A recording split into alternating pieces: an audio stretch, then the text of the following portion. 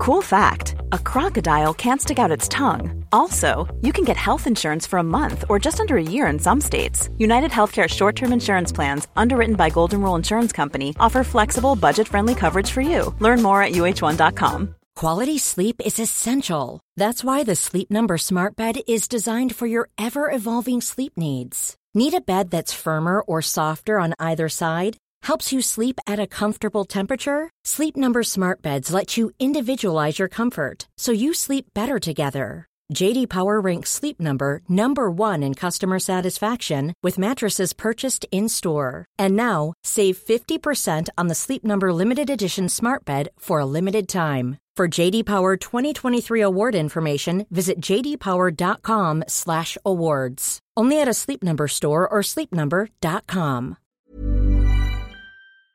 Hi, this is Billie Jean King. This is Marion Bartoli. I'm Mats Wilander. This is Mary Carrillo. This is Pam Shriver. This is Yannick Noah, and you're listening to the Tennis Podcast.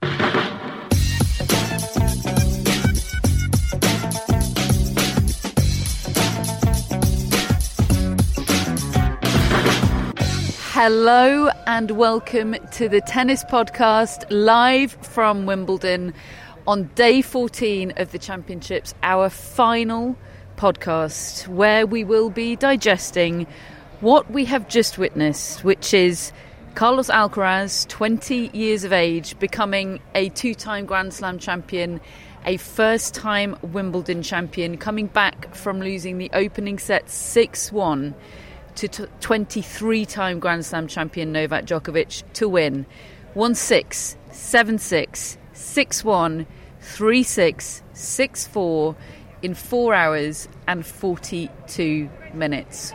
We're thinking of this as kind of a group talking therapy session. This is us all together processing what on earth we've just seen and experienced over the course of this afternoon. Yeah, I think that's well put, because I don't feel like I felt like this for a long, long time because of, well, the intensity of the match, the length of the match, the ups and downs, the people involved, the age difference between them, the achievements of Djokovic, the excitement of Alcaraz being realised in front of the crowd, in front of the nation, in front of the world, and its meaning. Its meaning, we don't know what it'll mean for the future, but we certainly know what it means for the present, which is something that I don't think many saw coming. And Alcaraz has just made it so. And I felt like that before when Nadal finally beat Federer in 2008 here. There have been probably others, but this is similar in terms of just magnitude. Maybe not as consistently as incredible a match, but in spells. I'm almost lost for words. Not great for a podcast, David. Well, do stay with us. I'll work into it. Matt, words? Word. I mean, the main thing that comes to mind, honestly, is that Carlos Alcaraz is even better than I thought he was.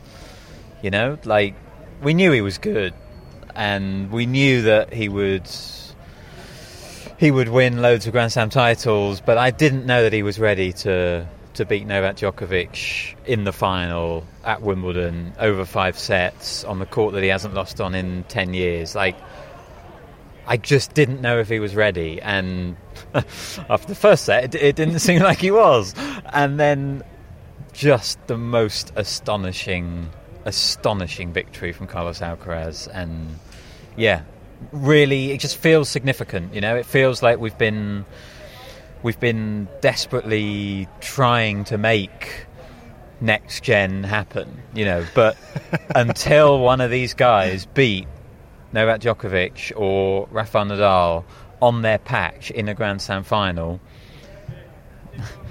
it wasn't happening, really. But now it actually feels like, you know, I don't think Novak Djokovic is going to go away. I really don't. But it feels like a big shift, the sort of baton passing moment, or the start of that baton passing moment that people have been sort of, I don't know, whether hoping for or thinking might happen for years. I feel like this was it. We will look back on this match as the moment. You've just disappointed everybody that had changing of the guard in their tennis podcast drinking game. Some people might have had baton passing. There are kind of macro takes on this and there are micro takes on this, aren't we? I feel like because there were so many chapters to this story, I feel like we should maybe go through set by set and try and tell the story. And of course we have to start with the first set, both because of that's how chronology works and also because it just feels so significant in the story of this match. The fact that Carlos Alcaraz went from sarcastic applause to Wimbledon champion. Okay, it took him 5 hours, but not sarcastic applause, sympathetic applause. Yeah. In that opening set, he was 5-love down. He got sympathy applause for winning a game. Yeah, and it was very reminiscent. You made the point of Sinner in the previous match against Djokovic. It was incredibly similar to Nadal coming in as a 6-1 head-to-head leader against Roger Federer and losing the first set 6-love in their 2006 final, which he made a match of. And that's what I was expecting this to turn into, is a match.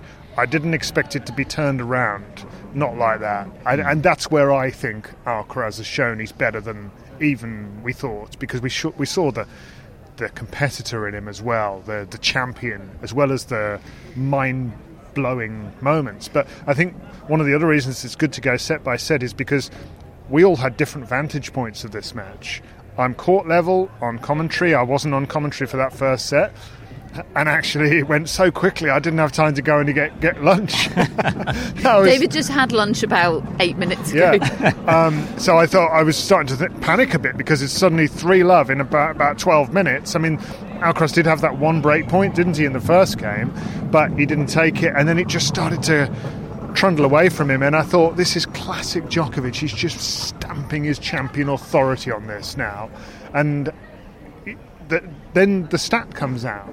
The stat that I always say, Matt, what's the stat about Novak Djokovic winning the first set?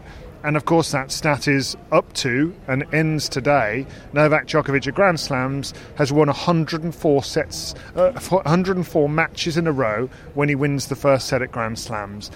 And you roll that out and you just think, no chance. I don't even care who it's against.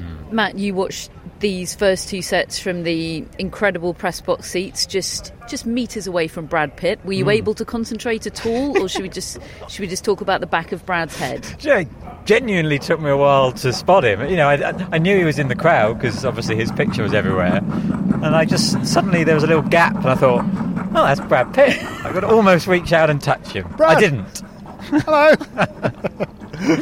I thought for a moment that you were actually saying hello to someone that may or may not have been Brad Pitt, as you were, Matt. I was just doing what I would have done in the same position, but I didn't get to see him. He actually had a designated security guard to prevent people going to get selfies with him, which, fair enough, to be honest. He's trying to enjoy a tennis match. Yeah. I mean, very important not ever to be famous because it looks dreadful, honestly. Like 4.5 hours later, at the end of the match, I was held back from leaving centre court while Brad Pitt made his exit. Wasn't allowed anywhere near him. And Wooly texted the chat, "Did you get a selfie?" And Matt said, "No, he didn't ask." Oh, what a stick shot! It was a okay. Brilliantly quick moment. Dynamite. Anyway, first set impressions, Matt. How bad was Alcaraz? Do you know, I felt like he started okay, as David mentioned. He had that break point in that first game, which is exactly what Sinner had, and then didn't take it, and then lost his serve, which again was exactly what happened to Sinner. I think he was overhitting a lot. He looked rushed to me by Novak Djokovic, and it was pretty much peak Novak Djokovic. I mean, we don't need to wax lyrical about his return of serve. We've done that on the podcast, and people have done that for years. We know that his return of serve is incredible, but in this set in particular, he just seemed to be constantly reading the Alcaraz serve and putting the return back on his toes, rushing him. And it felt to me like we've watched Alcaraz figure out grass over the last few weeks, you know, Queens and the first 6 matches here at Wimbledon. But it felt like, oh, okay, but he still hasn't figured out Djokovic, you know? And it just, it was a continuation of some of the dominance that Novak Djokovic displayed in that first set in Roland Garros. He was just able to make Alcaraz uncomfortable, make him take risks. You know, Novak Djokovic was so solid from the baseline. Everything was within himself. If Carlos Alcaraz is the most explosive mover, then Novak Djokovic is the most efficient, I think. And he was just everywhere. And honestly, it was a real mismatch in that first set. And I completely agree with what David's just said. For Carlos Alcaraz to turn that around is one of the most extraordinary things I've seen on a tennis court because of Novak Djokovic's record after winning that first set. It almost says everything when Djokovic wins that first set. You can almost pencil him in to win the match, and Alcaraz turned it round. Yeah, a couple of notes from sort of what was going on at the end of that set. One is that Alcaraz just told us in his on-court interview that he told himself after losing that first set 6-1, Carlos, increase the level or everyone will be disappointed.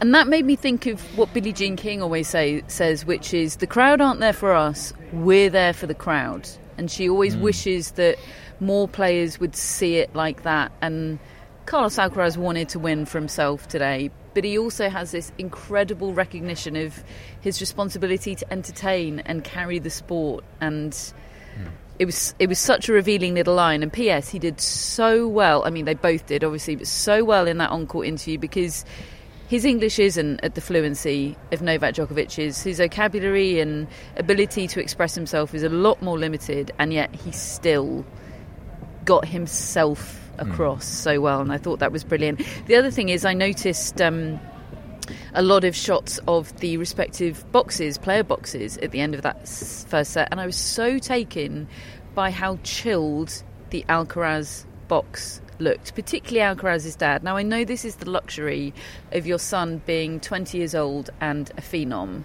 but they just had the vibe of like, it's okay for us and for you if you don't win this.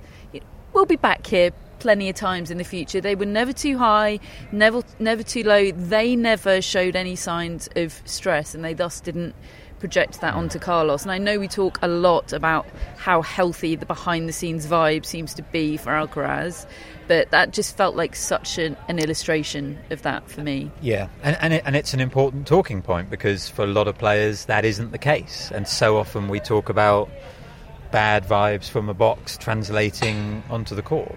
Yeah, absolutely. So David, this is where you take over, because could you please hold up for the camera, and apologies to anybody listening on the podcast, but David is holding up a sort of Russell Crowe, A Beautiful Mind type piece of paper with his notes from his second set commentary on there. David, scale of 1 to 10, how much fun did you have commentating for BBC Radio on the second set of this match? I know that I stand guilty of recency bias, but I walked back in. I had to leave the commentary box after the set was finished to go and eat cake. I mean, I'm not joking. The reason is because I did an hour and 24 minutes of commentary, and you know what I get like at the best of times. But on that set, we do, folks. I was more exhausted than the players, is how I felt, and I was lightheaded. I went back in, I hadn't had my lunch, so off I went back to the BBC Radio green room, and I ate 4 slices of cake and 2 cups of tea. It's lovely. And the point I'm trying to get to is I walked back into that room and all the producers were there. Having a sugar rush. Yeah, the producers were there and they just said, "How was that?" And I said, "I've been doing this for 20 years. That is the best set of commentary that I've had the privilege to cover in my career.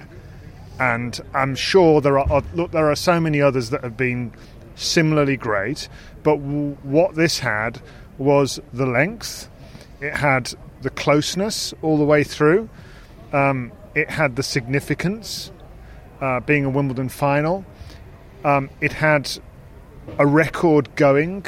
You know, we've already talked about the 104 matches in a row that Djokovic has won at Grand Slams from a set-up, and he'd won 15 tie-breaks in a row this year. And we talked in our previous show, that quote from Jonathan Overend, just imagine if Alcaraz won the first tie-break of the match. Imagine what that could do to it, and that sort of stayed with me. And so that happened. And then you have the significance of, if Alcaraz doesn't win that set, it's 2-0 and probably the match is over. So then you're left with 1-all and everything's perfectly poised. But so to me, I think it will really stand out in my whole career as one of the best, if not the best set. Hopefully I did it justice, but certainly in terms of what I got to witness. But then my notes here, I don't really write notes very often, and it's probably a failing of mine that I don't. It shows. I'm not great at them, but I was concentrating very hard as I was writing every single point scored out. Are they in shorthand, or are they, Matt, can to you be honest, understand them? It's basically scores. It's just scores, but then I've written little words next to a couple of points. Like in the first game, like, wow, on the Alcaraz third point, I've written great half volley, right, and he holds. But what you get from seeing this is that Alcaraz actually won the first point on every Novak Djokovic service game in that set, which I think is really significant because, and Pat Cash pointed to it in our commentary, that he's just putting pressure on. Usually you feel about pressure, it's the other way around with Novak Djokovic. And I think, look, Djokovic was losing his first serve in that second set. The wind was really getting to him. It was buffeting his shirt. He couldn't get the ball tossed right. He kept waiting for it to die down. And I think what you ended up with is he kept taking longer and longer, hoping for the wind to die down until you got into that pivotal moment in the tie-break when he gets called for a time violation as well.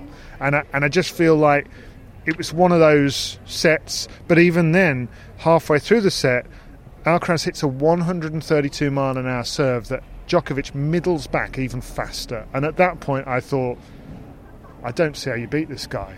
And the fact that Alcaraz did, one of the great achievements that I've seen on the tennis court.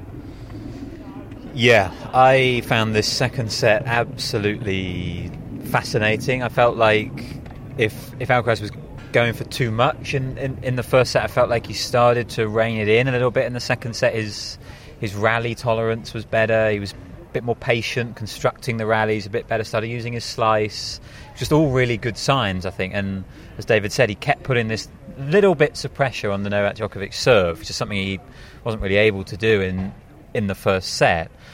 But ultimately it sort of all came down to the tie-break, of course. And something I find so interesting about tennis, it was an over an hour, this set of tennis, and yet it feels like it was the tale of three backhands right at the end, because Novak Djokovic... Matt makes things about backhands. Always. A series. Novak Djokovic missed the backhand into the net on his set point. The next point, when it was even in the tie-break, he missed another backhand into the net. These were rally balls. And then Carlos Alcaraz comes up with an absolutely stunning backhand down the line return to win the set, which he's done repeatedly throughout this tournament. He's found that shot when he's needed to. And honestly, it felt to me like there was some real stress for Novak Djokovic there. He is such a good reader of a tennis match, I think. If he was playing anyone else, I don't think he would have been that stressed about losing that second set. But he knew that Carlos Alcaraz was a different prospect, and that maybe forced him to tighten, and he made those errors, and he was stressed, and he did get called for the time violation, which got greeted with this enormous cheer from the crowd. In fact, someone said thank you to the umpire. Yeah, because by that point he was kind of getting trolled for the time he was taking. I was hearing the odd sort of cry of time, hurry up. And there was a line on the BBC World Feed commentary that he was averaging 33 seconds between serves. Now, obviously, that is over time, but Fergus Murphy in the chair wasn't hitting the button. He was giving a little bit of leeway because of the wind and because of the circumstance and all the rest of it, which I think most people are pretty much on board with. But he was pushing it and pushing it and pushing it, wasn't he? And on one hand, I kind of think, well, of course he's going to push it. He hasn't been told off for it. He's, if you're not been penalised up to this point, you're assuming it's okay. So I can kind of understand his frustration at getting called for the first time in the tie-break, but equally, fair enough, you were taking so long. Yeah. I mean, he really was. And as David said, a lot of it was just extra bouncing or catching the ball after he'd thrown it up. He was also as David said, again, missing a lot of first serves and really collapsing on them. He was having quite a lot of trouble with his serve in that set. But yeah, I just felt like there was just generally, it was kind of the first time all tournament. I don't think we even saw it at Roland Garros. Really, we didn't see it at Australian Open. We've been wanting to see Novak Djokovic pushed and put under some stress, and sort of how will he react. And throughout this match, numerous times he responded very, very well, as we would expect. But just at the end of that tie-break, he didn't. And he also was 3-love up in that tie-break and lost his mini-break with a set point as well. Yeah. Lost his mini-break with a bad drop shot. It was just little things that we haven't really seen, and I have to think that was because of the threat down the other end of the court. And honestly, I had become so convinced, so indoctrinated into the cult of Novak Djokovic tie-breaks that I was suddenly, after him losing that tie-break, I thought, all bets are off now. If he's broken that rule, then the losing the first set and winning the match rule can go as well. I really did think that was just enormous. And I do wonder if they, like football teams in knockout events practicing for penalty shootouts, I do wonder if they practiced for tie breaks in some way. I don't know how you do that. I don't know how you simulate the pressure and experience of facing Novak Djokovic in a tie break on the practice court. But I do just wonder if genius Juan Carlos Ferrero found some kind of a way, and hopefully we will be able to find out over the next few days and bring you updates on that in subsequent shows. So it's then a set all, and we have the third set won by Carlos Alcaraz 6-1. But that's not the story. A 6-1 set for Carlos Alcaraz ain't the story here. The story is the 27-minute 3-1 game, which had 14 juices. Yeah.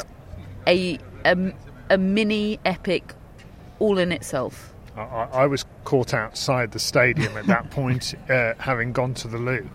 David heard the sounds. I did. Of the 27-minute game. The commotion down in the bowels of the stadium, where people were queuing all around the stadium because they'd gone to the loo and they were trying to get back in, and they're just caught and they can't go back in until the change of ends. Yeah, and it's one of those tennis things. That does suck about tennis. Does. And I really wish does. tennis would sort that out. That could be changed. Yeah. It should be changed. And those people just missed half an hour of a game because of that.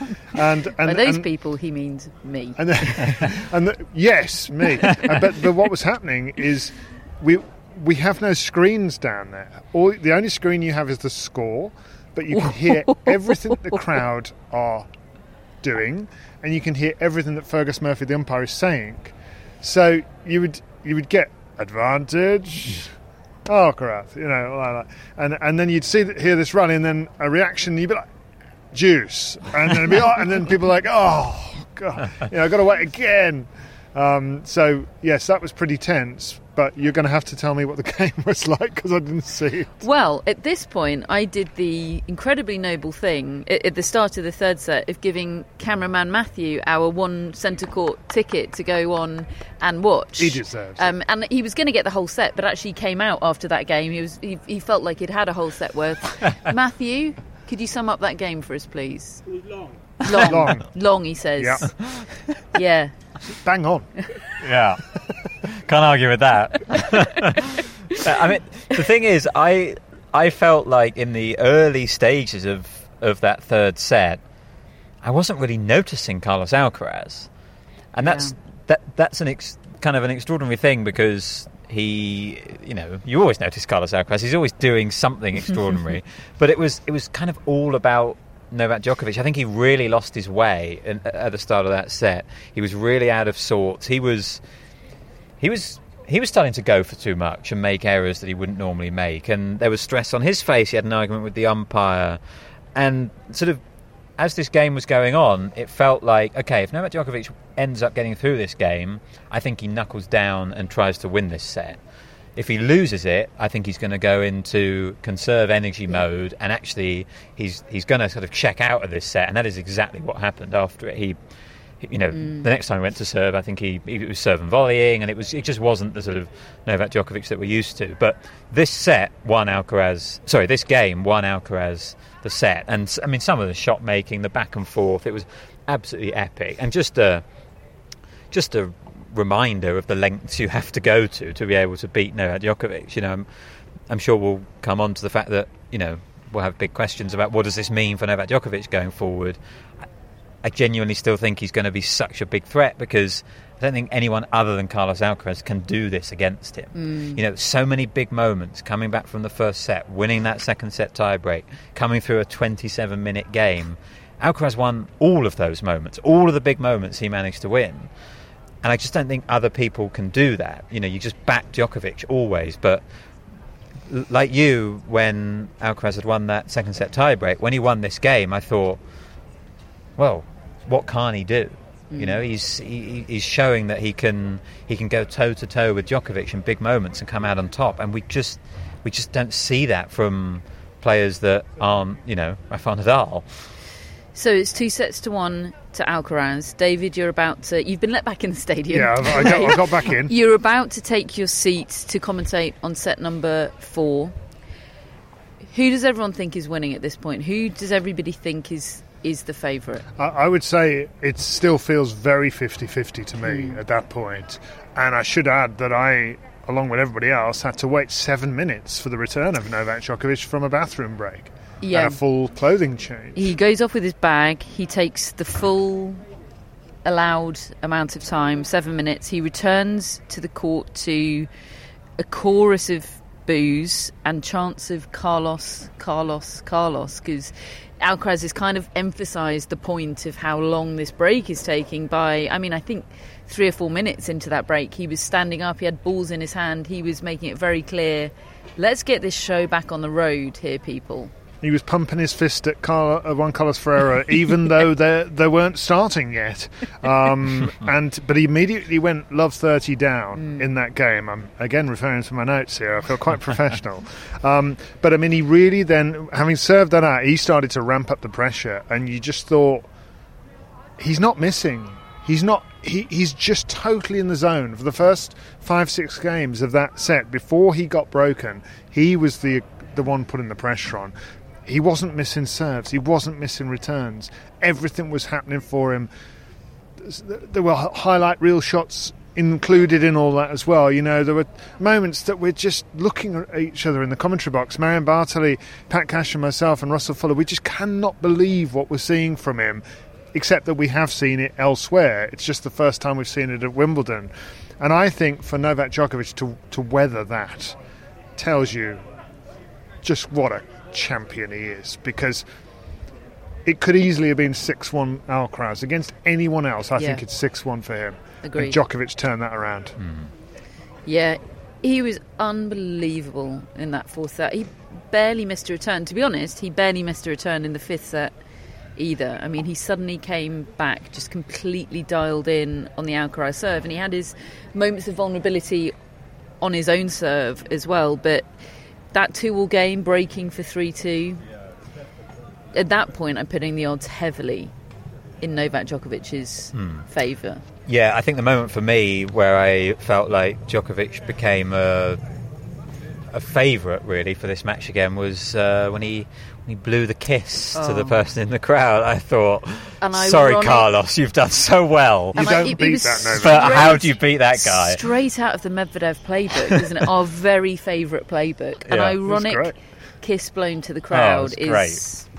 Well, it's chef's kiss. Yeah. Perfection. Yeah, exactly. As after Djokovic had saved those break points in the second game of that set, managed to break himself, he's blowing a kiss, he's got his game back together, he's calmed down. Alcaraz kind of faded at the end of that set, a couple of double faults to hand the set away. Yeah, honestly at this point I'm thinking Novak Djokovic is going to go on to win it. David? Yeah, me too. Once it was 2 sets all, you don't beat this guy from this position. He knows how to do this. And in the first 3 games of that deciding set, he did all the Novak Djokovic things. He ramped up the pressure. He made the returns. He put them deep. the difference is that Alcaraz responded. And that was the one period of the match. I know I was lucky enough to commentate on that incredible second set, but it was those first 3 to 4 games of the fifth set when they both played their best tennis at the same time. And I've been waiting for that. It was just as glorious as you hope it will be. You see all the Novak Djokovic-isms on one side of the court, and Alcaraz responding to them with everything he's got. All the talent, all the skill, all the pace, the side-to-side rallies, the return onto the baseline from Djokovic cramping him up, the improvisation from Alcaraz to respond. I just don't think it gets better than that. The sort of one shot we should highlight from that opening stages of the fifth set was the Djokovic swing volley that he missed on break point. And I think if it were the other way round, we would highlight how great Djokovic's defence was to get the ball back and force Alcaraz to hit an extra shot. In this occasion, it was Alcaraz's defence to force Djokovic to hit that volley. I was surprised he didn't let it bounce. Honestly, it was awkward. He didn't really know whether it was going out or not, but he chose to hit the swing volley. He went for it down the line, which I think was a harder shot than going cross court. And then the stare he gave to his team after he'd missed it, he couldn't believe that he had missed that.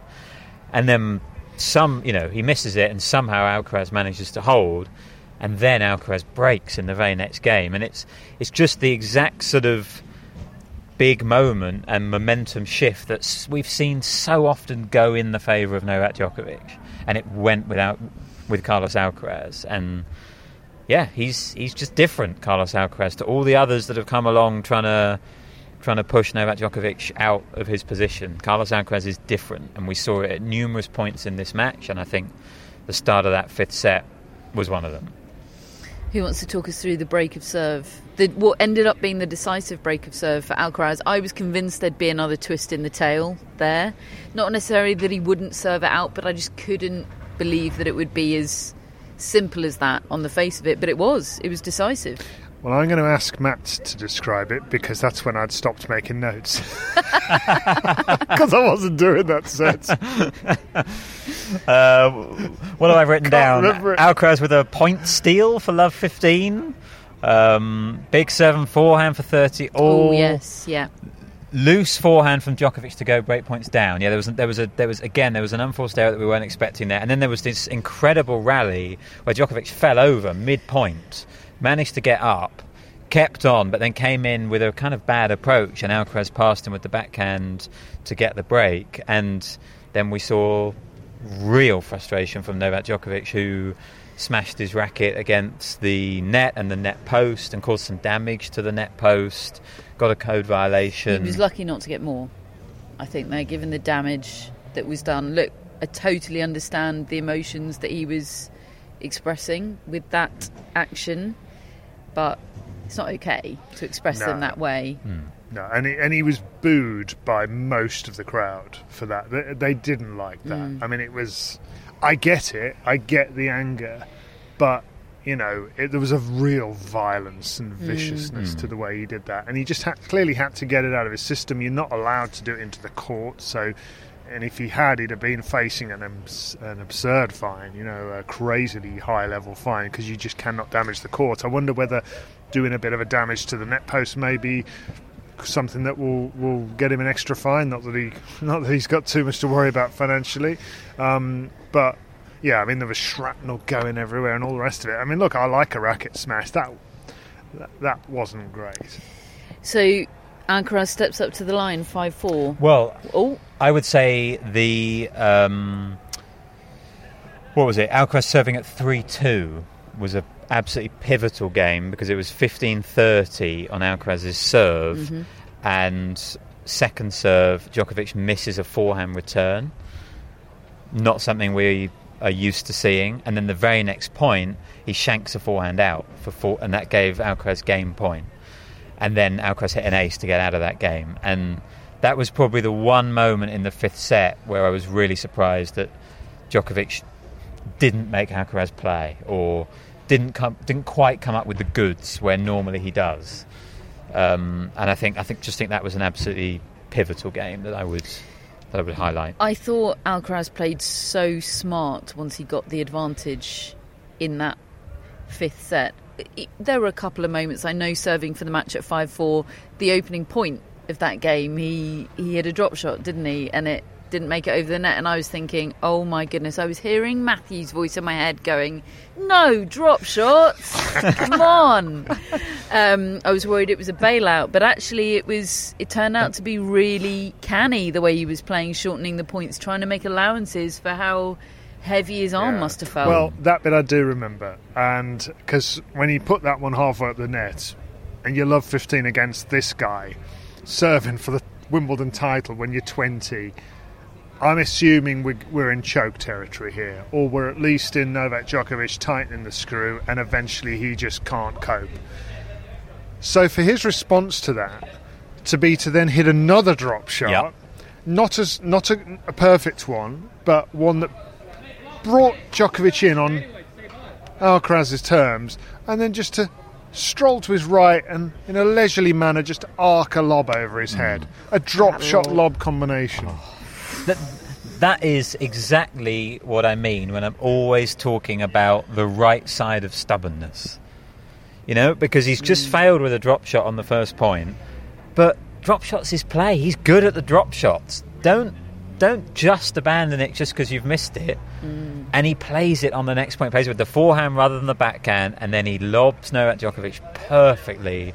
And that is, it's the right side. It's belief, it's trust, it's knowing that you can do it. And some players have it and some players don't, and Carlos Alcaraz does. And then the rest of the game was just absolute quality as well. Can I just tell you that after that drop shot lob combination, Brad Pitt, who would I was so struck by, first of all, did not take a bathroom break all match. Oh, well done, Brad. 4 hours, 42 minutes. I found that extraordinary. Respect.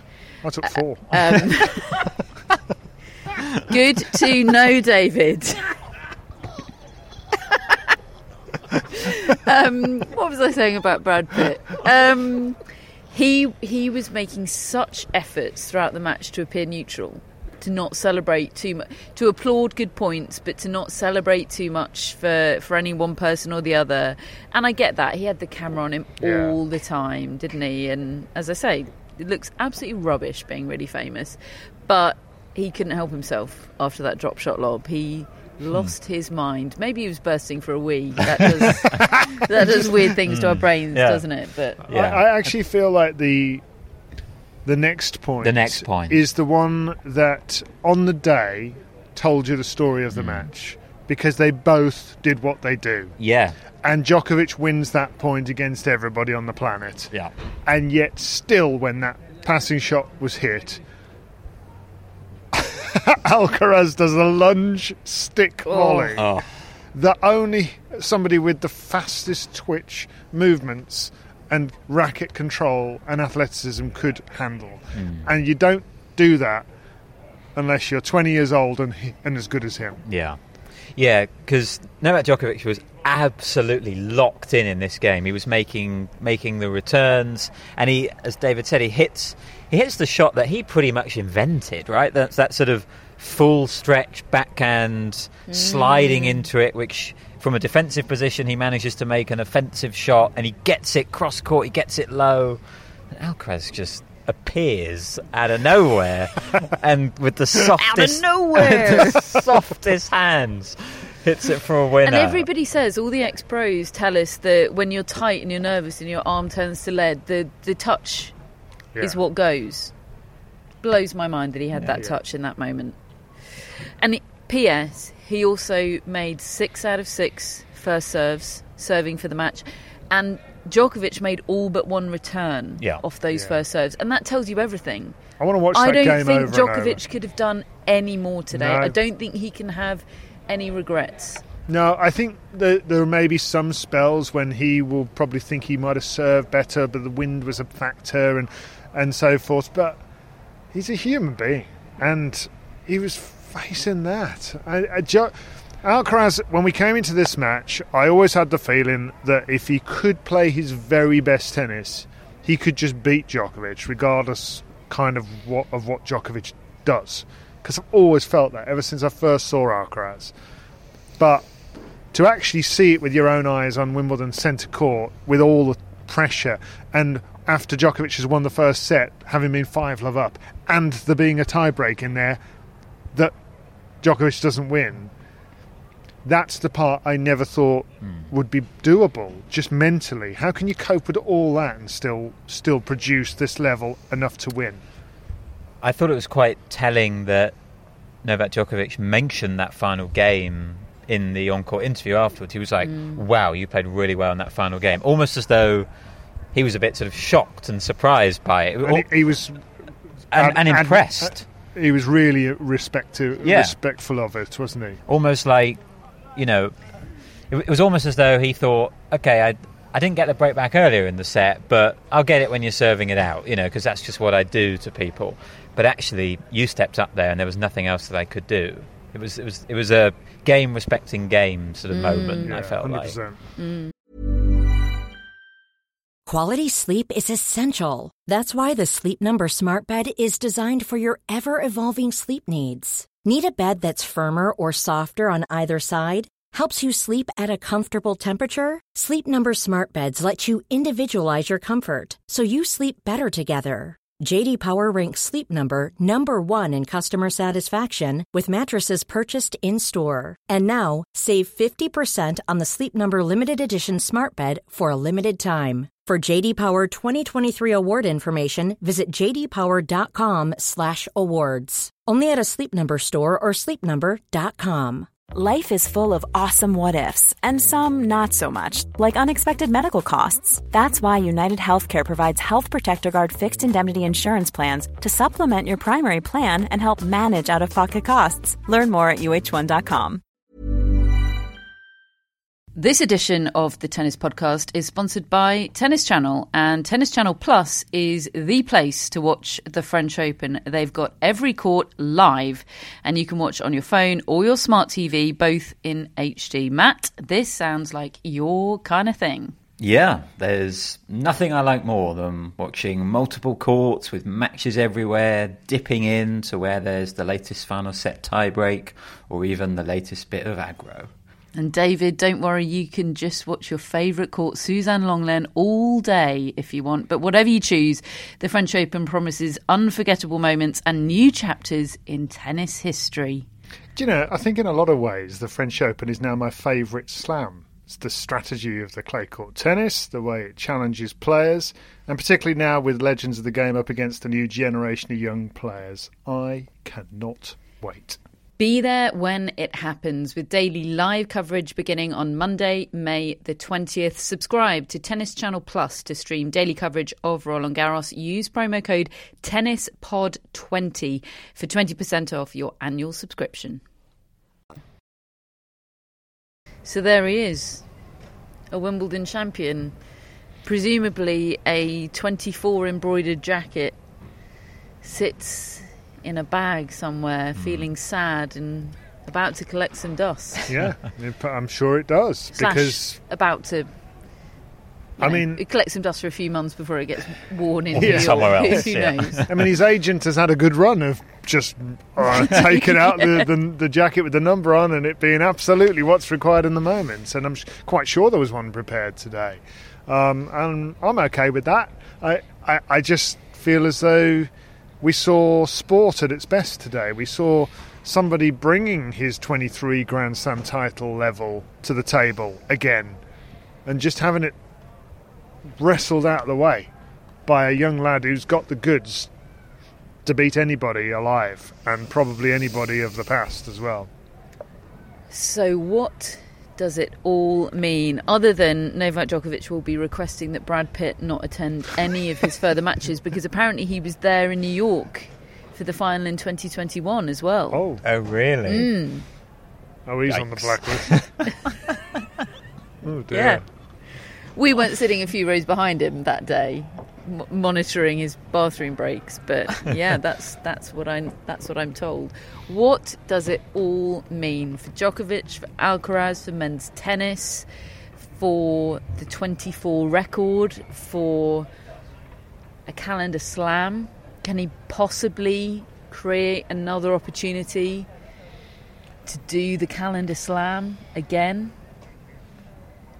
It feels very, very difficult for him to do that. I mean, we know he always starts the year so well in Australia, so that always sort of sets him up to have a good year, I think. And look, he still feels like the guy to beat, Novak Djokovic.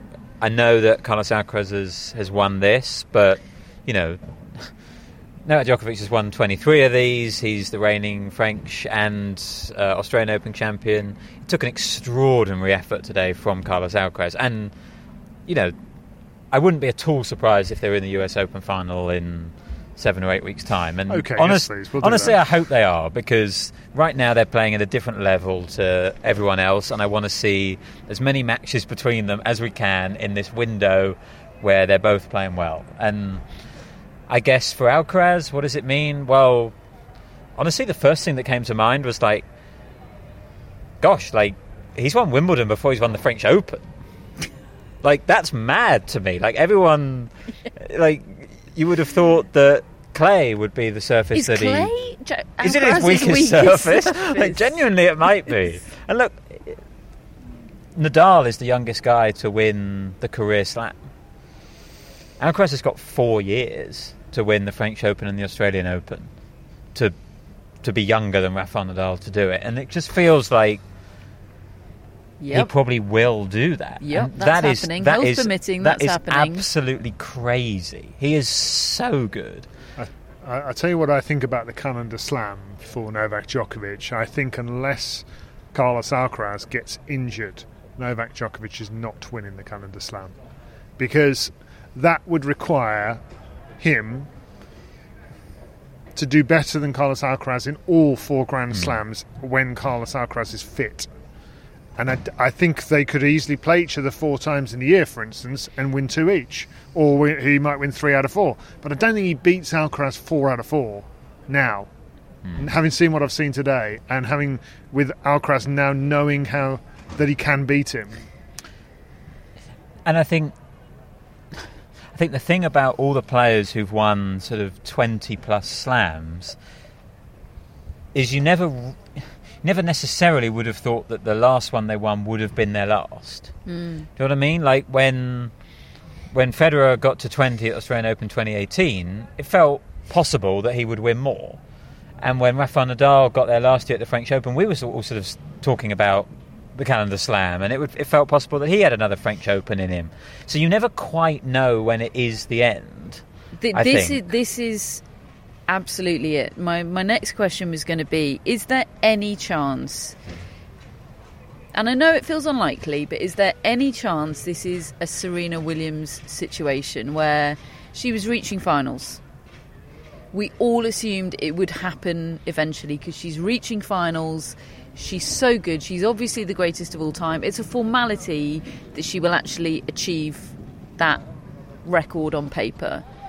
And it didn't happen. Are we going to have another player haunted by the number 24? Is that what we're... Yeah, that's my saying? question. Yeah.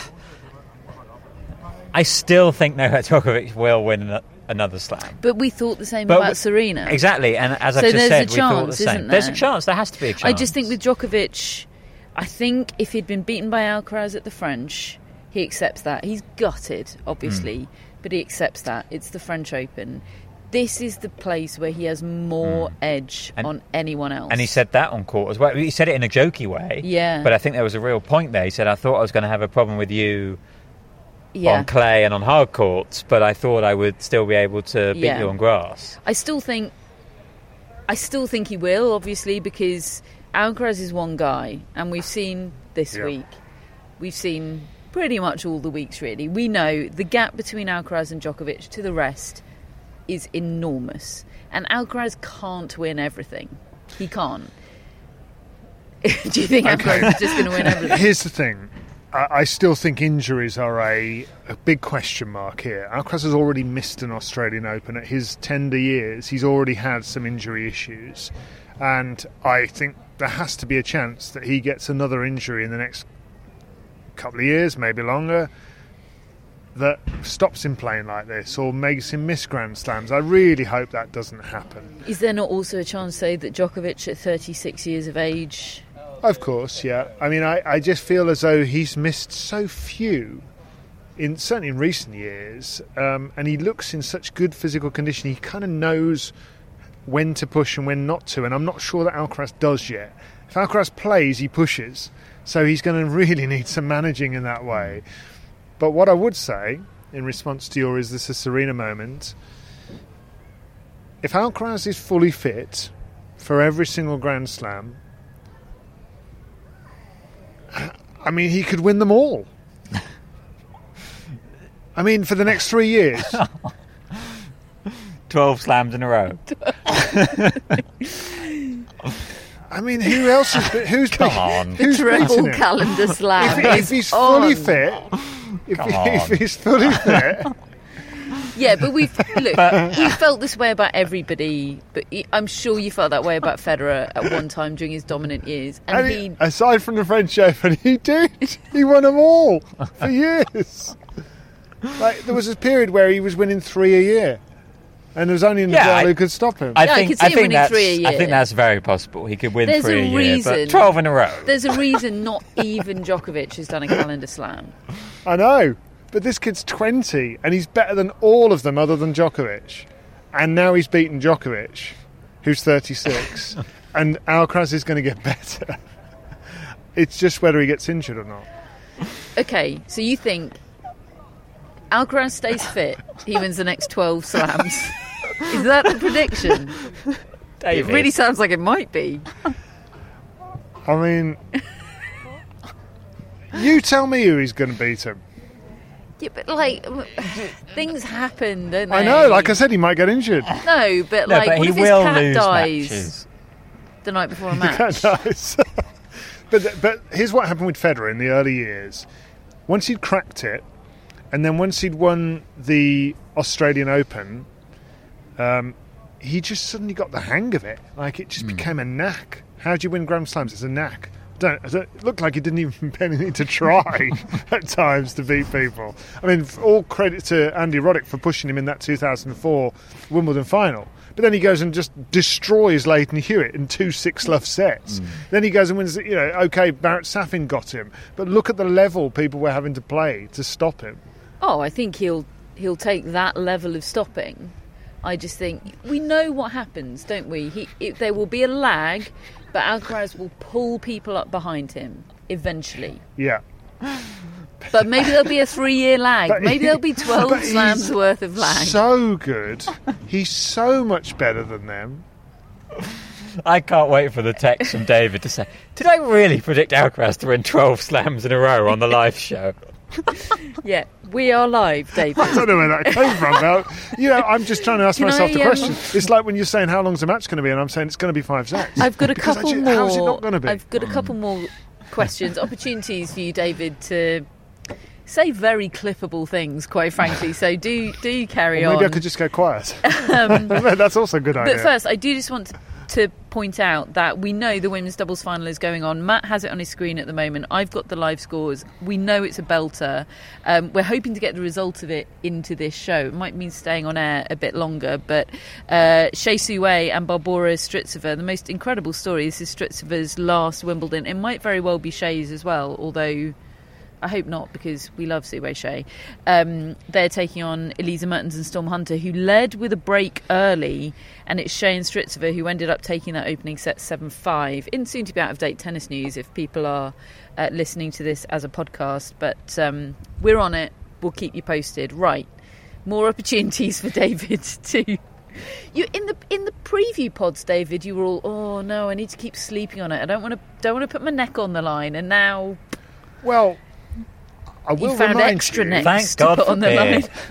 who were we with when we went across the table and you were all saying, oh no, that Djokovic, and I said, well, not sure. I feel like that's revisionist history, David. You definitely predicted Novak Djokovic was going to win this. I was the one who did question the possibility there. Look, it's this result, it's this performance. Matt said it. I agree with him.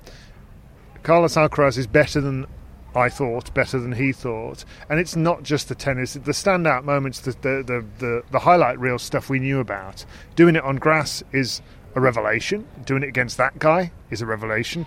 But it's the moments when it matters. It's the moments when you have to show you're a champion and that you've got it, that you've got that thing that you need. And he's shown he's got it. What does this do? A slightly more medium range, what does it mean question. What does this do for Novak Djokovic at the US Open and his motivation? Because the calendar slam is off now. Great and that question. must be crushing. But 24 is still on. But 24 you can do any time, you know, within reason. Well, no, because Alcaraz is winning the next 12, so... Sure. Obviously, this question is irrelevant. Djokovic come back when he's 40.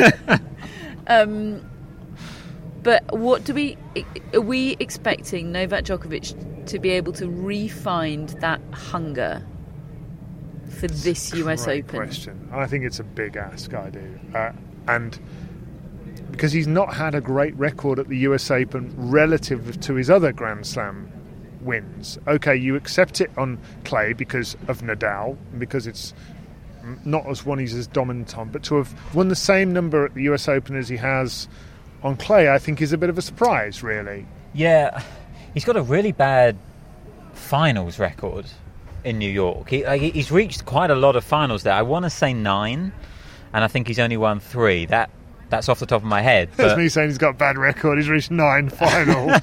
No, but that is really unusual. But, I mean, he's got relatively, a great finals record everywhere else. Yeah, that is an anomaly. I mean, it makes me even more excited about the US Open. What does it do for Djokovic? I agree. It could go one or two ways. It really could. I always expect him to bounce back. You know, that's what he's done so well throughout his career. Refine motivation. I really do think he is motivated by trying to beat these younger players. You know, and now I think we can basically create even if, you know, we probably could have done already, but we can basically create a new category altogether. I think he's going to be very motivated to try and beat Carlos Alcaraz. Yeah, agreed. And get some kind of revenge. Like I think that will be his motivation. And God, I mean, I hope he is motivated for that, because I want to see them play again. But to do that, he'll have to get better, right? Because Alcaraz ain't getting worse. Well, can Novak Djokovic get better? I'm not convinced about that, because I think if the level he's playing right now, he was right. He could have won that match today. Yeah, he could have done. It's so borderline. If he can play like that, he will win some of them. I think the interesting thing is, I think the US Open doesn't suit him as well. It's very soon. I think he will be motivated. But he won't be. He won't have the same comfort level that he'll have in the Australian Open. Yeah. That's almost the one I'm looking forward to the most, because again, Alcaraz has come onto his turf here and beaten him. What if he went to Australia and beat him? That's a great point. Djokovic ain't going to allow that. And Alcaraz unless he has possibly just has no say in it. Properly played an Australian Open, right? Since he's became the famous Carlos Alcaraz, because he missed this year's. Yeah. You don't really know what Alcaraz at the Australian Open looks like. I'm going to assume quite good. I'd have thought so.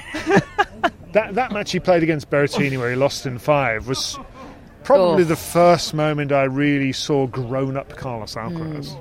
He was 18 at the time. He was 18, but he looked like a man, you know. And Berrettini, a big strapping bloke, suddenly found him a massive handful. And I was. That's when I became.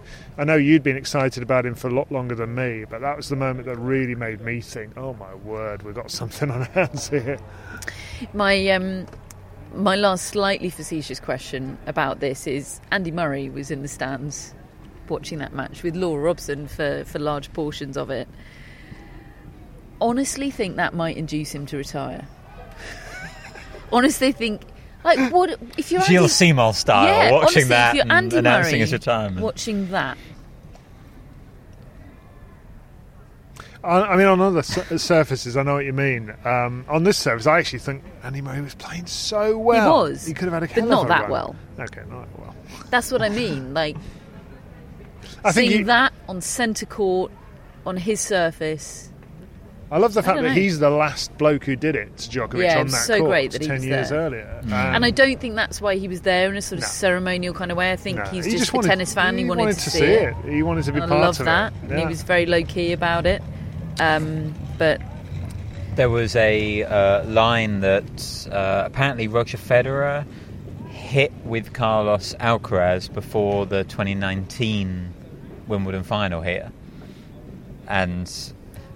Federer couldn't finish the job that day against Novak Djokovic. 5 sets, had 2 match points, sliding doors moment in tennis history, and it's the guy he was hitting with before that match who has managed to finish the job. And who did Novak Carlos Djokovic. Alcaraz hit with today? His younger brother, ahead of the final. No, he hit with his older brother. I think the ship might have sailed for him. But the younger one is really young. The younger one is yeah. So Alcaraz is a middle child. Yeah. Jaime is his younger brother who was in the box. Do you know his older brother's name? Can't remember. Something Spanish. Yeah. Can we go to the US Open now? Yes. Sunday, hasn't it? Oh my! Just think of the hype, though. Think of the next 6 weeks of hype we've got after I've had holiday. But I mean, seriously, I can think of the next 6 weeks of hype we've got. I can't wait. I feel, there was such a down feeling after the French Open match between them. Yeah. We waited so long for that match, and we had 2 great sets, but very often it's at finishes is what you remember. And today we got what we knew we could get between Alcaraz and Djokovic. There was a moment when I was looking at Alcaraz very closely.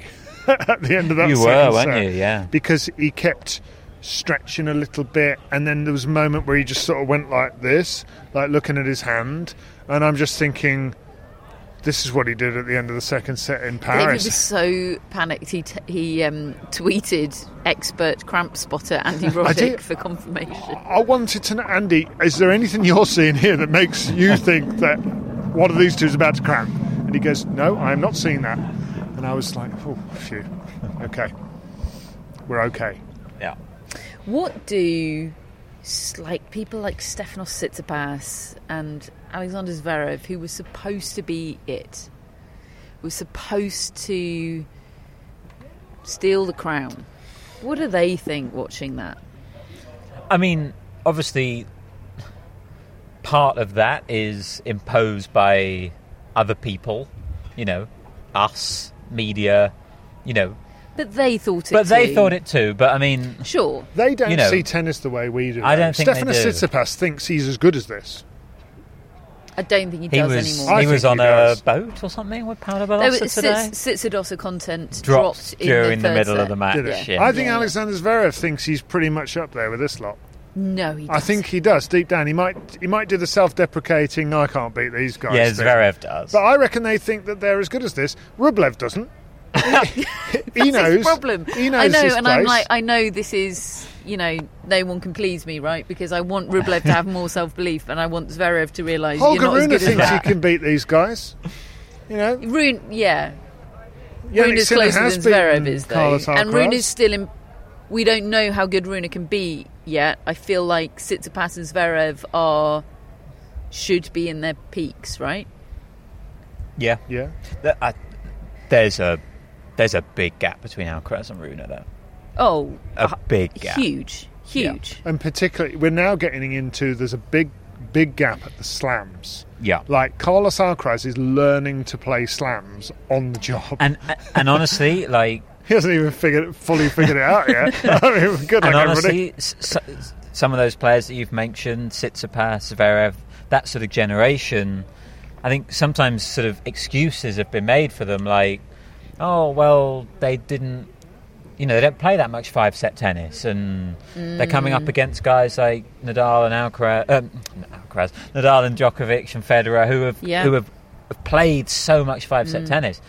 Alcaraz is making that redundant as well, because he hasn't played that much 5-set tennis. He's only played it at the slams ever, and he's able to come up with that. You've got it or you haven't, and Alcaraz Alcaraz has got it. He might have got everyone else's as well. Yeah. Like, he might have just sort of, whatever it is, his love got of all it all is a big part of why I think he'll be so successful again, health permitting. I have just remembered why he won't win 12 in a row. Nadal's playing the French Open this year. So that's not happening. Wow. David, that is... Wow. Shall we... I want to go to Paris Shall Always. we talk about what else has happened today? By the way, it is break points to Shea and Stritzova. It is 7-5, 2-1. Hunter and Mertens serving at 1-2, 15-40. We'll keep you posted, folks. A lot else has happened, incredibly, besides the men's singles final today. There was absolute heartbreak for Alfie Hewitt in the wheelchair men's singles final. He'll have to wait another year to have a chance at the career slam. Got thoroughly beaten today, 6-4, 6-2 by 17-year-old Takito Oda, who's just completed the Channel Slam, having become the youngest ever slam champion in the men's at the French Open. Now he's winning Wimbledon. And I mean, there are parallels to be drawn, aren't there? It's only going to get harder for Alfie Hewitt. Yeah, I've kept thinking. I saw Alfie Hewitt and Gordon Reid win that doubles yesterday, but regarding the singles, I thought this is such a great chance for him now. Takito Oda looked tired yesterday. Alfie Hewitt looked great, and I didn't get a chance to see the match because of other work I had to do at the time. But it is only going to get harder, and Oda has just got that look about him as though he's gonna just start mopping up these Grand Slams. Unreal. 17. I mean, yeah, he is absolutely unreal. In the quad wheelchair singles final, 20-year-old Niels Vink. There's definitely this. It's the next gen, isn't it? Of the wheelchair event. The windy is causing problems. You guys sort that out. 20-year-old Niels Vink won the quad wheelchair singles final for the loss of just 3 games over Heath Davidson. It's his 4th Grand Slam singles title, his first at Wimbledon, and it means that he's now just an Australian Open away from a career slam at 20 years of age. So that's going to be fun seeing him play in Australia. Didier de Groot and Jiske Griffin won the women's wheelchair doubles title. They beat Keiji Montagnier and Yui Kamiji 6-1, 6-4. Great Britain have their first boys singles champion since 1962. 17-year-old unseeded Henry Searle 6-4, 6-4 over Yaroslav Demine. It's an interesting one, this, because he's not a name that we have heard bandied around. Great Britain, I'm sure other tennis nations are always desperately looking around for their next great hopes, right? And anybody that shows even the slightest sign of that kind of promise, you tend to hear their names uttered over and over. I think the first time I heard Emma Raducanu's name, she was probably 12 or 13. She was marked out as that kind of talent that early. I haven't really heard Henry Searle's name. No, this is a John McEnroe out of nowhere thing, and it's really fun. Yeah, it's great. I mean, from a British perspective, and we do obviously take a close interest, I think I've heard his name, but I haven't felt any hype, really, until now. Maybe that'll be really good for him. Yeah, absolutely. Yeah, and honestly, winning it, he's kind of gone under the radar even today because of what happened on centre court. His press conference in the main room was called when Alcaraz had just won the second set tie-break. Tough. The girls' singles title was won by 16-year-old Clervy Ngunu, 6-2, 6-2. She's a real talent. I've heard her name a lot. This was her first Grand Slam singles title. She won the Grand Slam doubles title, the girls, in Paris, I think. She beat 17-year-old Nikola Bartunkova, the one who upset Elina Korneeva in the previous round. So that is definitely a name to watch out for in the future. In the women's doubles final, Shea and Stritzova did get that break. They are now leading 7-5, 3-1, 40-30, 2 games away. We do want to get the result of that in to the show. So I open it up for thoughts and feelings about Wimbledon 2023. It's been great. It's been awesome. I mean, for a start, I've absolutely loved doing this every night. It's been an absolute treat, to be honest, to sit around a picnic table with you two and Matthew and have a couple of drinks and talk to everybody who's watching this stream and listening to the podcast. I mean, I can't really think of anything I'd rather be doing, and calling it work. But the tournament as a whole as well, just the weather was a bit of a bummer. We've had a few, and actually I'm not particularly liking the grey clouds up above at the moment. But let's hold on. But I think it's been a great tournament, just with some amazing stories, some surprising ones. When you think of Vondrousova winning, when I really would not have called that at all, and Alcaraz winning in the manner that he has, amazing. Like I worked out today that the two champions here, Vondrousova and Alcaraz, between them had won 6 matches on grass in their careers before the start of this grass court season. Alcaraz, there's not a stat tomorrow. There's not a newsletter tomorrow, so we just had to get that in. That would have been your stat, right? I think so. Unreal. I mean, Alcaraz had won 4 on grass, and Vondrousova came into this grass court season having won 2. Like, that is a joke. Experience is clearly overrated, because those two... And all 4 of those wins for Alcaraz were Wimbledon last year, right? No, he'd won one. He fourth round in last 2021. Year. Right. Yeah, and 3 last year. Yeah, absolutely ridiculous. It was obviously a massive surprise that Marketa Vondrousova won Wimbledon. It's a surprise that Carlos Alcaraz won, I think, given the dominance of Novak Djokovic. But obviously Alcaraz was more highly tipped than Marketa Vondrousova. But yeah, between them, so little experience as the rain comes down on us. Keep talking. Yeah. And honestly, I had this really sort of...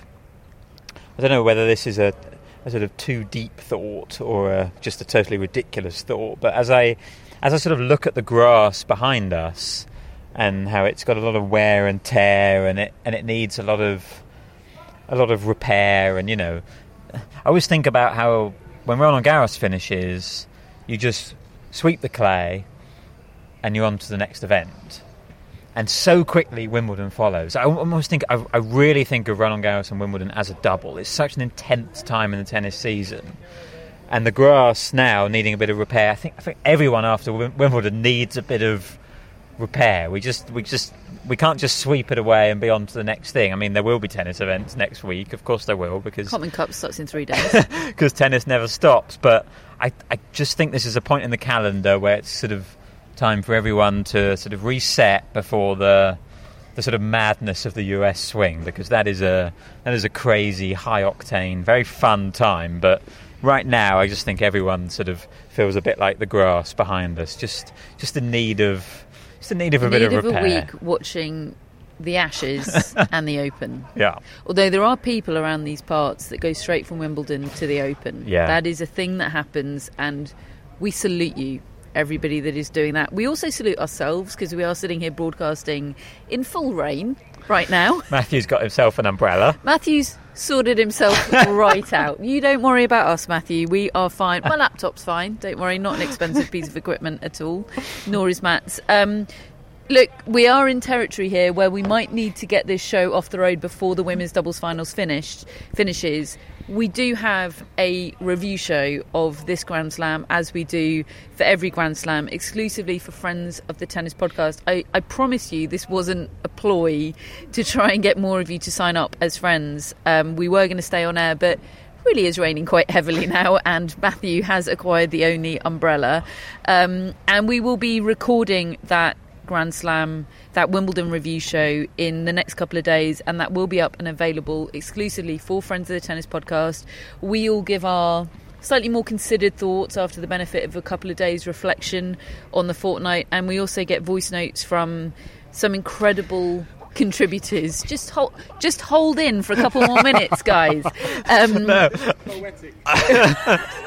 Perfect. What a perfect way to finish. I also just really enjoyed some slightly more considered thoughts with a look at David after he predicted Alcaraz to win 12 David slams will in a have row. the opportunity to either double down So great. or he's going to take a long, hard look at himself in the mirror and we'll see where we end In up. 2 days' time, we've got to actually talk about that. Or maybe 12 was, cutting him short. He's actually going to predict him to win 16. What a thought.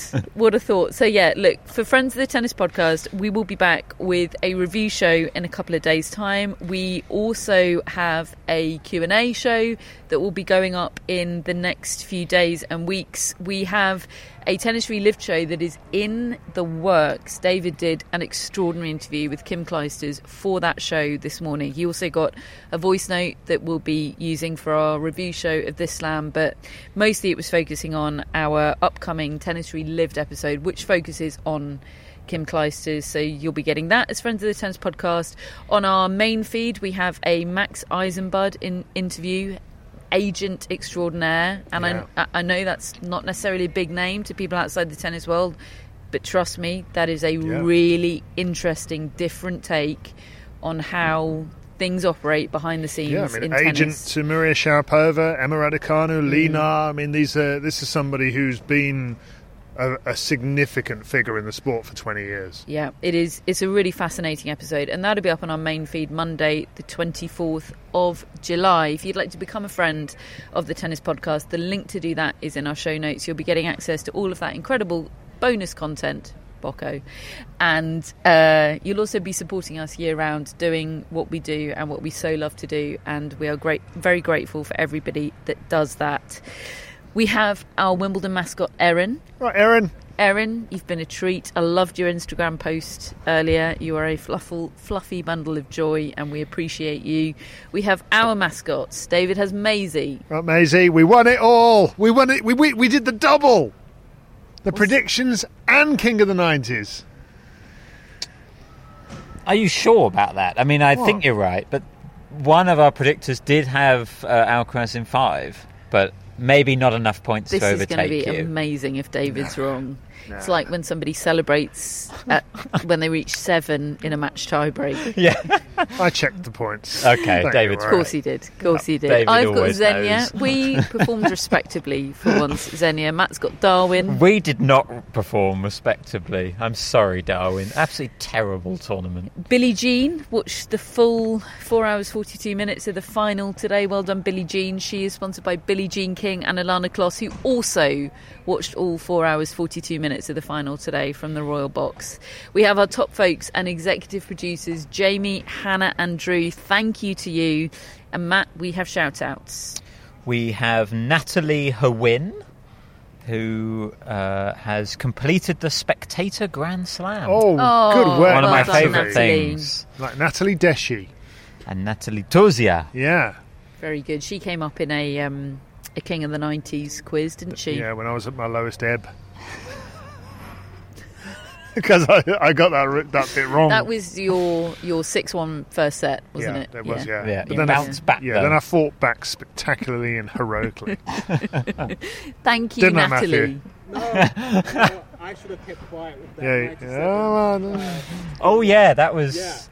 That was a real moment, actually, Because he would have got it wrong. Oh, I didn't know, did I? in King of the 90s. Basically, one of the questions was going to be, when did number one court... the new number one court open at Wimbledon. This was the sliding doors This moment. was the sliding doors moment. And I asked Matthew the question first, and he told me that it was disrespectfully easy to my face. So That was a real rookie error. yeah, so I changed the question on the spot and turned it into who played the first match on the new number one court. David admitted after winning King of the 90s by 1 point that he would have got that question about when the new number one court opened. He would have got it wrong. He would have said, 99? 99. Instead of 97. So It's a hollow victory. It's not. It's Hollow not. victory is what Matthew says, yeah. yeah, That's the sort of thing. karma, Matthew. That's the sort of thing that people who lose say.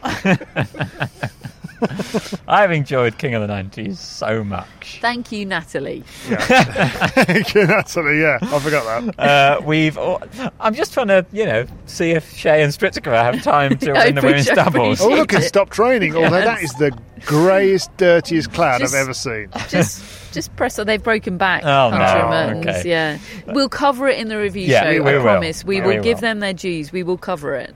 I've got it on my laptop right here. It's a bit distracting. We've also got Seppa Montmartre. Ooh. Wow. Seppa actually says Seppa is pronounced just like the first part of separation. Don't even bother with my last name. Well, I tried. Okay, well, thank you for your help. A bit like Andrea Seppi. Yes, I thought that as well. A bit Right. like. Yeah. Yeah. That's the closest we're going to get. Well, the first part of his name is also like separation. Yeah. So Yes. Absolutely. Yes. Well, Seppa, thank you so Thank much you for very being much, a friend of the Seppa. tennis podcast. We really appreciate it. And finally, we've got Rishi Khanna, who Hey! we know. We met We Rishi, know Rishi. at Indian Wells. Oh. Rishi stopped us for a photo on day one. he did. Yeah. He wearing was our a tennis first, podcast he t-shirt. sort of eased us into the meet and greet. Absolutely, didn't he? yeah. He And made then he showed up to the meet and greet, Yeah, which was he lovely. made us think that actually there isn't going to be just a complete lack of people there Yeah. who don't give two hoots that we're around. Yeah, thank Rishi you, is Rishi. lovely. That's Yeah. much appreciated. Cheers, Rishi. Thank you. I have some more thank yous, if you'll allow me this indulgence, because they are very, very important. This has been a really incredible 2 weeks for the Tennis Podcast. We've done something we've never done before with these live YouTube shows. We've still been a podcast, and we're very grateful to everybody that has still listened as a podcast. But it's been something new and fun and unknown for us to be doing this. And honestly, we have... actually, I haven't consulted with Matt and David on this, but I have absolutely loved it. Live TV presenting is my favourite thing in the world, along with tennis. You're and bloody good at it. various other Yeah. things. And look, I love Tim Henman. I love Greg Brzezinski. I love every pundit that I've ever had the privilege of getting to work with. I really do. But getting to do it with you two, with my two best friends, is the absolute best thing in the world. And I've absolutely loved it. That's a lovely thing to say, and it's been an absolute treat for me. I know that. Yeah, me too. And Matthew. And Matthew over there. You're, Top liver. you're next on the list, Matthew, but Yeah. you've really made it Wait on your my turn. side now. I was going to say something really nice, but Matthew's killed the moment. You're next on the list after thanking Wimbledon for making this possible. I say put him at the bottom. Yeah, you are actually getting demoted. Yeah, you're going to be relegated. I mean, I was going to say I was pretty anxious about doing live shows on YouTube, but I felt in very safe hands with you, David, and you, Catherine. So thank you very much. And thank you to Wimbledon for supporting us, for giving us this incredible position, for giving us umbrellas and towels when we very unfortunately needed them, Rescuing us when our for technology providing doesn't me work. with the most ergonomic chair to sit on. yeah. Honestly, I'm going to be making inquiries about where to get one of these chairs. Thank you, Wimbledon and the All England Club, for supporting us in this. We're very grateful, and if it's not clear, we have absolutely loved it. Thank you to Hannah for her stellar work on not only on Twitter but also on the YouTube live chat, moderating that, engaging with that, just doing all the wonderful work that Hannah does. She's the greatest. We can't imagine incredible. doing these Grand Slams without you, Hannah. She's Yeah. a special talent, and we're very, very lucky to get to work with her. I mean, that goes for everybody that we're going to mention here. I can't believe the people we get to work with. To Wooly over in Guernsey, who we get to work with remotely as well. We've known Wooly for so long. She was one of the very first people I met working in tennis when David gave me work experience. And the log has taken off. The log has taken off, and for that as we has thank the you. umbrella that's just Sort flown yourself across out, the Matthew. You're going to be set. deleted from the list altogether in a moment. Yeah, thank you to Wooly and to Andrew, who have done the logs this week. There's been a bit of competition between them. Wooly does a very beautiful handwritten log with doodles in it looks like it's written in a quill and ink, and Andrew does extremely efficient digital documents, and both are excellent. Both are excellent in their own ways. Yeah. And Andrew and It's Willie, a tie. we love you. We love them. Same goes for Gorana, our incredible designer. We have had so much extra design work on our hands because of this crazy venture that we embarked on these past couple of weeks, and Gorina takes it all in her stride and does incredible work, and we couldn't do it without you, Gorina. To Getty Images for giving us access to their archive, that's incredible. To our guests this fortnight, Simon Briggs, Charlie Eccleshare, Pam Shriver, Andrew Cotter, you made this second week. It's been an absolute pleasure to have you. To our newsletter predictors, Matthew and Lynn, we have doing that all year, and they were joined this tournament by Kevin, James and Will. Thank you. Although also, thanks but no thanks for letting David win the thing. Could you not just have been a little bit better? But I mean, we're also to blame for that. And, true. Yeah, I mean, I must say, the WhatsApp groups that I have with Matthew and Lynn year round is just one of the best things. Those two have become such close friends through doing the predictions, and with all of them during Wimbledon, it's always such a nice vibe, and there's lots of banter and just great vibes in those WhatsApp groups. So real big thanks to everyone who always takes part in our Grand Slam predictions. They really sort of elevate the event. They're a very wholesome place, those WhatsApp groups, aren't they? Sometimes I asked to be in the French Open one, even though I didn't need to be in it for work purposes. And just lovely people. I quite often take refuge in it. Just sort of spend some time with Reggie in there, which is always an absolute treat. And I think that brings us to the end of our thank yous. I'm just going to scroll down. No, that's it. That's it for our thank yous. Except for Matthew, our incredible, not just cameraman, editor, all-round everything. Honestly, I'm a bit sad at the thought that... I mean, it feels like when we got Matt on board for the first time, like, well, of course, how could we ever have been doing this without Matt? We now feel the same about Matthew. You have absolutely made this for... There he is, standing on... Making this very hard, Matthew. He's standing in an umbrella. In the dry. While we're sitting here in the rain. He's got that. Can we get off air? Look about him. Even in spite of that, though, we absolutely love Matthew, don't we? Matt said something so wonderful about him in a WhatsApp chat earlier in the fortnight. He said he's just somebody that makes you feel good when he walks into the room. And yeah. We worked very closely at Queen's for a few years, and I hadn't actually realised how much I'd missed working with Matthew. He's one of my favourite people, and he makes me feel good whenever he's around. And he's also incredibly talented and is able to just do things with video and camera work that I didn't even know were possible. And he always makes us look good. And yeah, I love Matthew. He's great, even though he always beats me at tennis. He's the best. Yeah, here. He is testing limits of that right now. It is pouring with rain. He stood there under an umbrella, but that is a testament to how much we love you, Matthew. And it has been an absolute pleasure. And I think that's it. I think that's it for the show, because Barbora Strycova and Sue Shea have failed to get the job done within their allocated time limit. They are 7-5, 5-4, but it's on serve in the second set. Hunter and Mertens are serving 4-5, 15-all, and it is now positively pouring with rain. So we're going to promise to cover that women's doubles final properly in our review show. And that is one last plug for the review show and for becoming a friend of the Tennis Podcast, which we encourage you to do. Thank you so much for listening. Thank you so much for supporting us this fortnight. I was going to suggest we raise a glass, but... Cheers, bye!